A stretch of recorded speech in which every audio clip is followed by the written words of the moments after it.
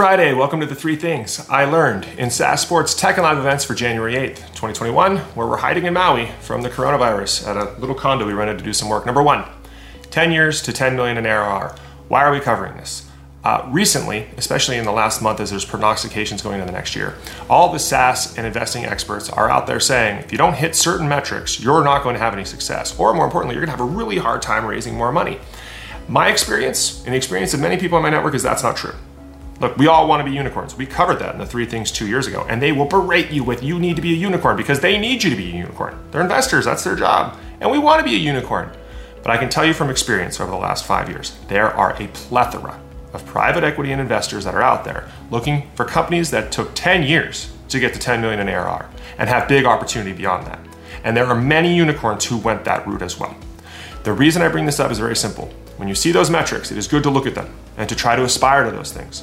But don't do anything stupid or risky to try to get there. And often there's a lot of pressure to do that because there's pressure from the LPs on those investors.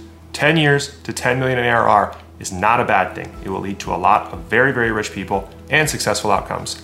That's number 1. This is applicable for new businesses and people who are taking over a sales team or taking over a new role. Please don't ever pay for meetings or introductions. There is an entire industry out there, agencies and consultants and whoever else, who will come to you and say that I can get you meetings with people who matter.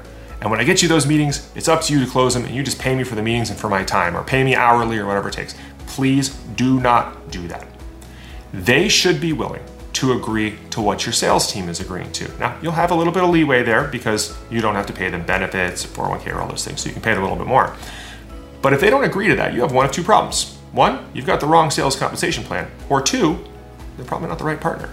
We were inundated with these people when we started our business, and we tried a few of them. Like most 3 things, most of our advice is based on something we screwed up.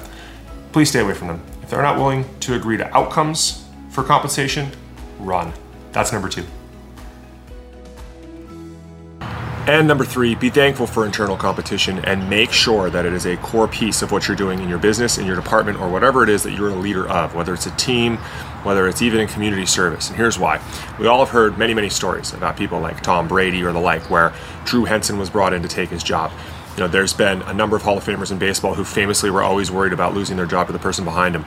When I was in high school and in college, I played competitive volleyball at a pretty high level. I ended up playing for the under-20 United States national team. And one of the things I lamented the most about those last 3 years when I was 18, 19, and 20 years old was there was a constant pressure for somebody to come take my job. They were always recruiting somebody new. 2 years in a row, there was the number 1 recruit in the country at the position coming to my school. The year before that, when I played in high school, they flew somebody in from Michigan to try to take my job. And I lamented it. And now I look back on one of the greatest blessings that I've ever had in my life. It gave me the ability to understand that I had to be at my absolute best every day, that there were no excuses, there were no politics, there was nothing else. And it really drove me.